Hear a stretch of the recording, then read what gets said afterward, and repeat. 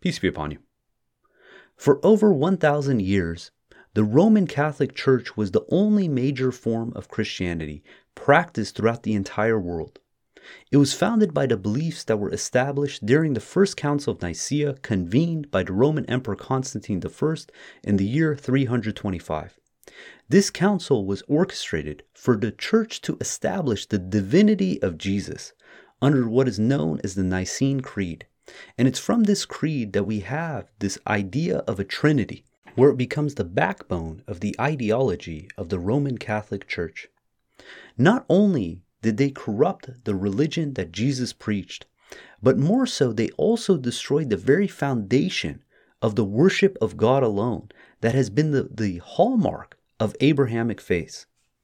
And instead, they replaced it with paganism. And in the Quran, in Surah 5, verse 72 through 76, God warns us about the people who did this. It reads, "Pagans indeed are those who say that God is the Messiah, son of Mary.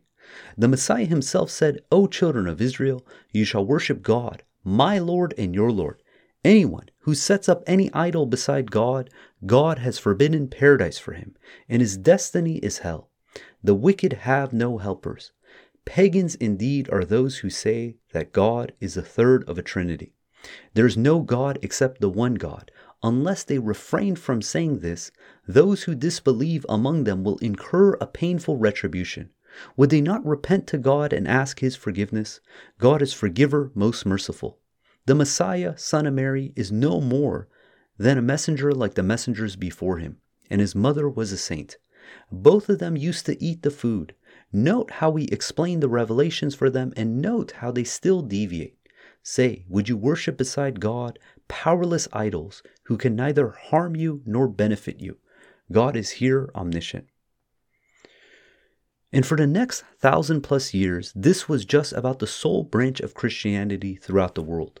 Part of the way that they were able to keep their monopoly on the religion was by maintaining a rigid hierarchy.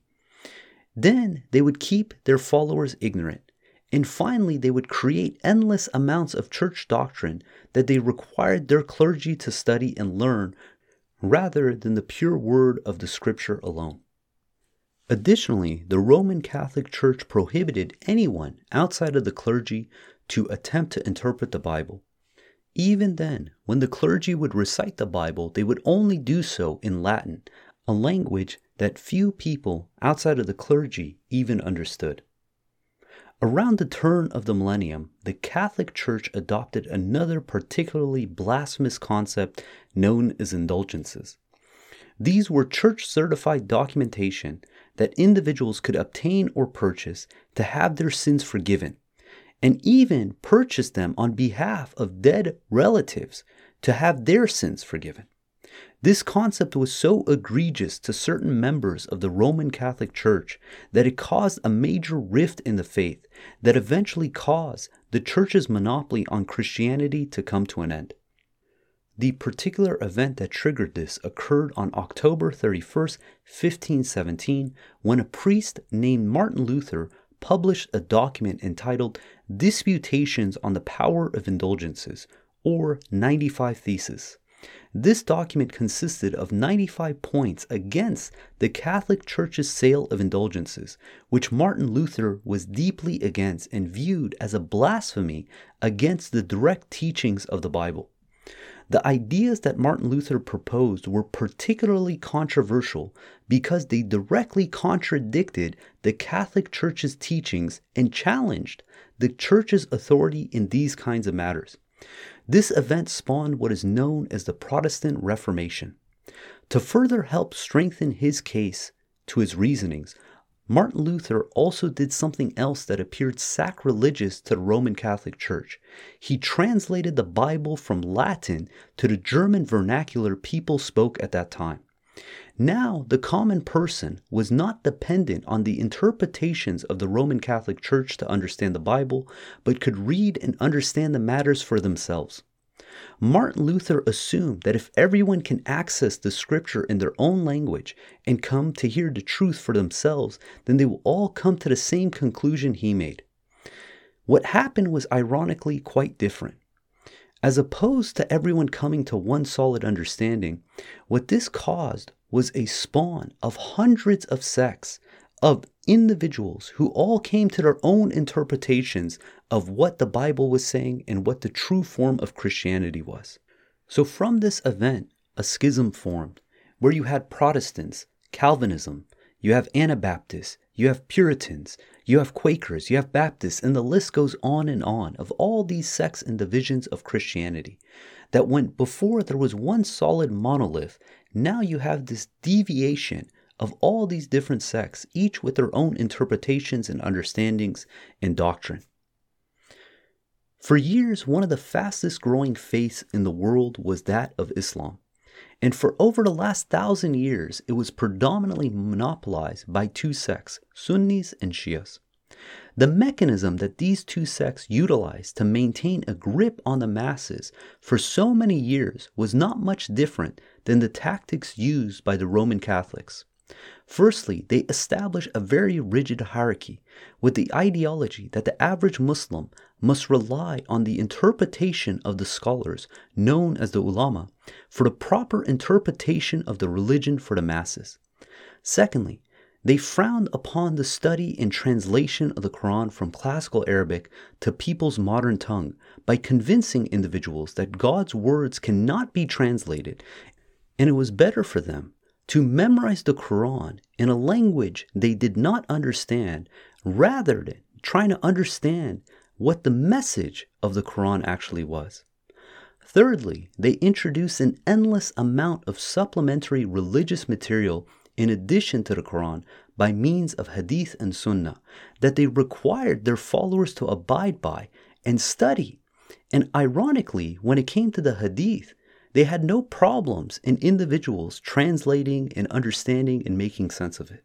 Additionally, just like the Nicene Creed contradicted the teachings of Jesus in the Bible, these practices that the Sunnis and the Shias enforce are completely contradicting the Quran. In Surah 9 verse 31 it reads, "They have set up their religious leaders and scholars as lords, instead of God. Others defied the Messiah, son of Mary. They were all commanded to worship only one God. There is no God except He, be He glorified, high above any partners."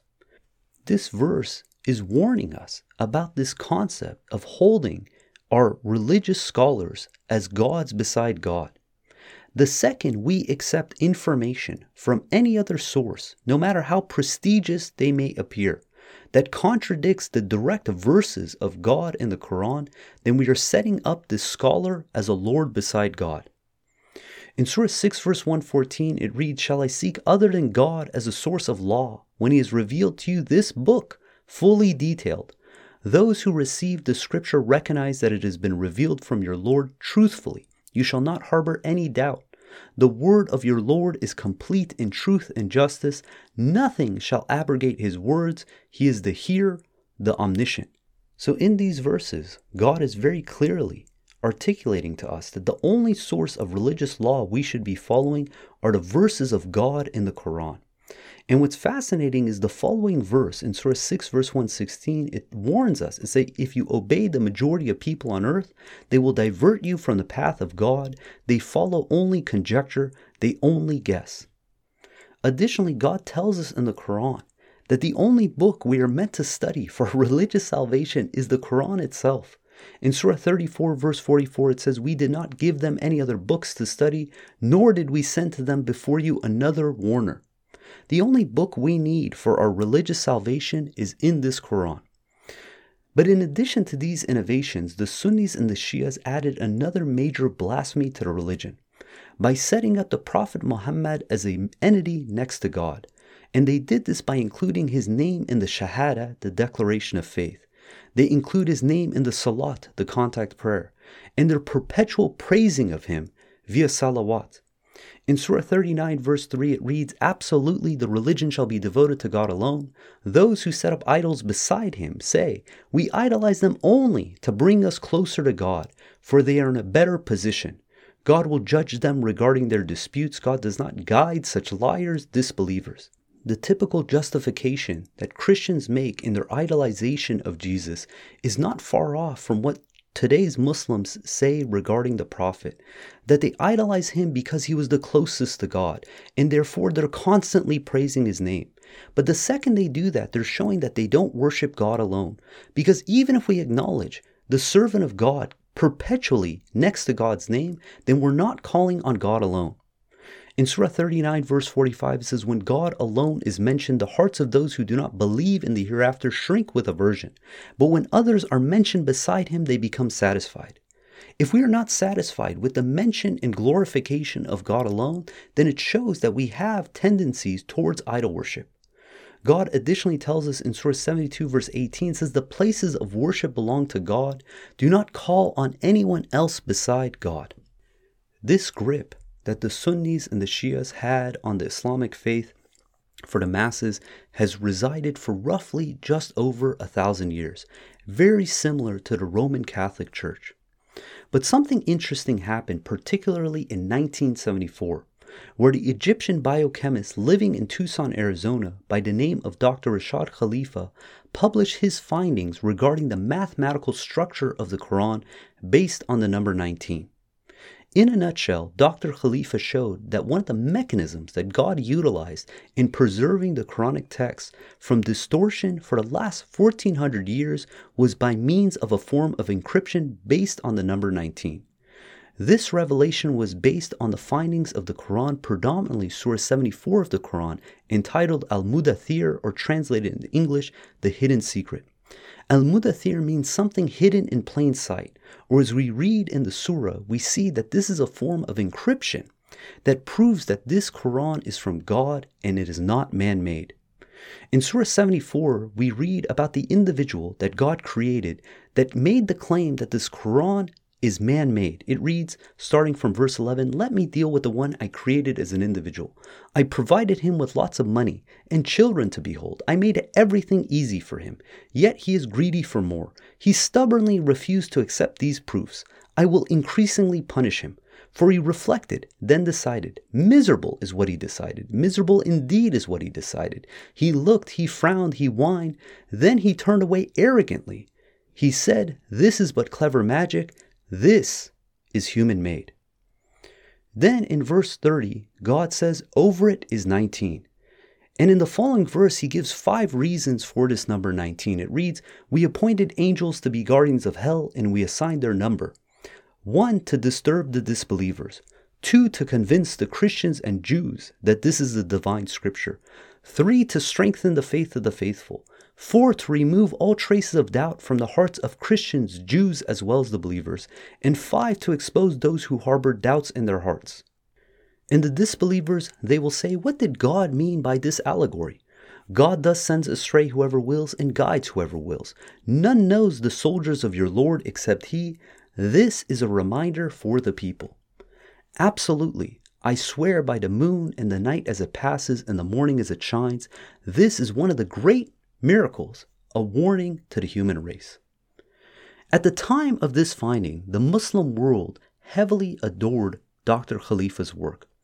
But then things started going south between the Muslim ulama and Dr. Khalifa, particularly after he published a book in 1981 entitled Quran, Hadith, and Islam, where he dismantled the foundations of Hadith and Sunnah as a source of religious law and instead showed how, as a follower of the Quran, we are to follow the Quran alone.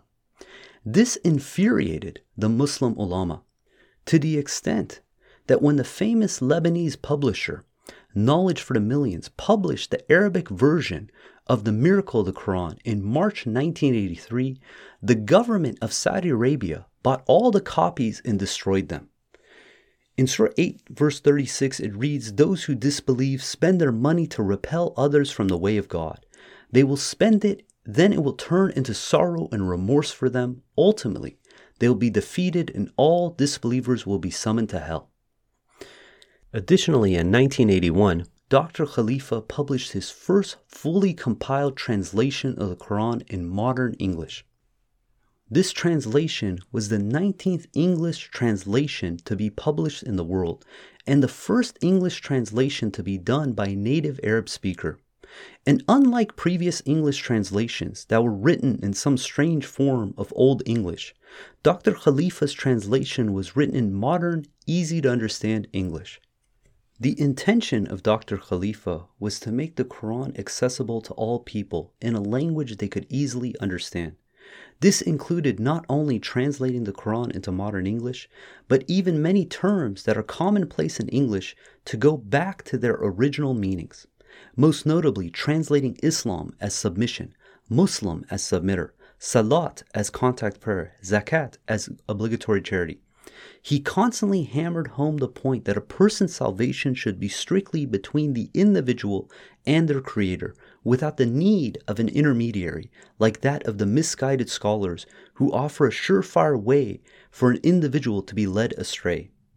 Backed with the message of God alone, Quran alone, and the mathematical proof that the Quran we are reading today is the same Quran that was originally revealed to the Prophet Muhammad 1400 years ago, Dr. Khalifa announced to the world in 1988 that he was God's messenger of the covenant as prophesied in Surah 3 verse 81 of the Quran, where it reads, God took a covenant from the prophets, saying, I will give you the scripture and wisdom. Afterwards, a messenger will come to confirm all existing scriptures. You shall believe in him and support him. He said, do you agree with this and pledge to fulfill this covenant? They said, we agree. He said, you have thus borne witness, and I bear witness along with you. Needless to say, this infuriated the Muslim ulama even more, such that on January 31st, 1990, Rashad Khalifa was assassinated in his masjid in Tucson, Arizona by Muslim fundamentalists. From then on, the Muslim ulama desperately tried to bury the work of Dr. Khalifa, but his arguments, translations, and findings spawned an entire movement. For years, Islam has been the fastest growing religion in the world.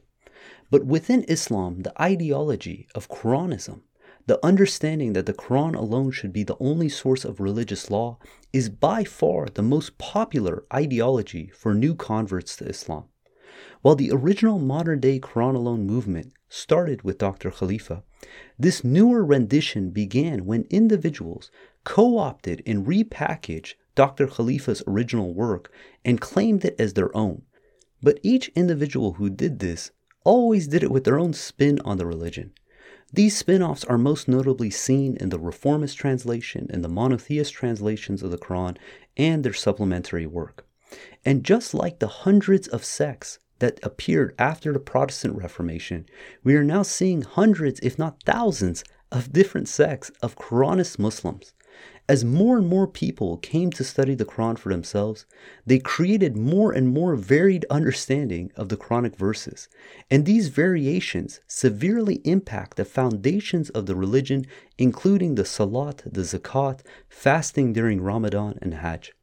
So today, among the Quranists, there are those who uphold 5 daily contact prayer Salat, while others uphold 3, and others who mock the idea that Salat is a ritualistic prayer. Even amongst the Quranists who uphold the Salat, how any one of them performs their Salat is widely varying, with different forms, times, and words to be recited.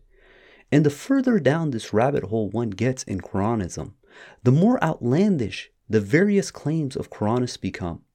There are those who claim that homosexuality, consuming intoxicants, or eating pork is not a sin. There are those who claim that zakat is just a matter of maintaining purity, and salat is just following closely, that Siyam fasting is just abstaining oneself, or that even the month of Ramadan should be based on a lunar solar calendar. I have even met someone who is arguing we should not use the term Allah because it is too similar to the name of the pagan god Allat. The predominant mistake that I see Quranists making in their understanding of the Quran is that they try to understand the Quran as if it was revealed in a vacuum, almost as if the Quran had fallen from the sky and has no context, history, or functions beyond what is explicitly described and stated in the text. Then, based on this underlying premise, they attempt to utilize classical Arabic dictionaries like Lane's lexicon and arbitrarily select interpretations from any of the list of derivative meanings that can be found from the triliteral root of the word. The end result of such an approach is obviously chaos, as any root can have a multitude of derivative meanings. But the bigger question is, how is the word used in the Quran itself? Some even go so far as to say that any of the Arabic letters that contain dots or vowels can be substituted for equivalent other letters if this will help them extricate a certain meaning they were hoping to obtain, since the oldest manuscripts of the Quran don't possess dots or vowels. This flawed approach causes Quranists to differ widely on every topic. What I find particularly interesting about practitioners of this ideology is to date I have yet to find a genuine congregation of Quranists. This is because in order to form a congregation, the members need to agree on common religious practices. But since no two Quranists seem to ever agree, then this poses a major problem. And this is different having a community versus a congregation. Of course, you can form communities with all kinds of people, but what sets apart a congregation are these religious rites that the members of the congregation abide by. And this causes self-identified Quranists to be consistently inconsistent, as well as some of the most contentious individuals I've ever come across, since many of them consider they are the only ones with the absolute truth, and anyone who doesn't believe the exact same as they do must be upholding some other source other than the Quran and therefore a hypocrite. So since none of them believe the same, practice the religion the same, and think anyone who has a different understanding than them is a heretic, it makes it very difficult to form a sustainable congregation. As a submitter, which is the literal meaning of the word Muslim, we understand that the religious rites, the salat, the contact prayer, the zakat, the obligatory charity, Siyam, fasting, Hajj, pilgrimage, were all practices established and passed down by Abraham, such that God in the Quran repeatedly commands the Prophet Muhammad to follow the religion of Abraham, Millat Ibrahim. In Surah 16, verse 123, it reads, "Then we inspired you, Muhammad, to follow the religion of Abraham, Millat Ibrahim, the monotheist. He never was an idol worshipper." So this is informing us that the religious rites we uphold today all stem down from Abraham. So when opening the Quran, we immediately read in the 3rd verse of the 2nd surah of the Quran that the believers are those who observe the contact prayer salat. And we must acknowledge that this must be a practice that God expects us to already know or easily be able to find out how to observe. Otherwise, the details would have been specified in the Quran. This methodology is at odds with the way that a Quranist typically identifies and understands this book.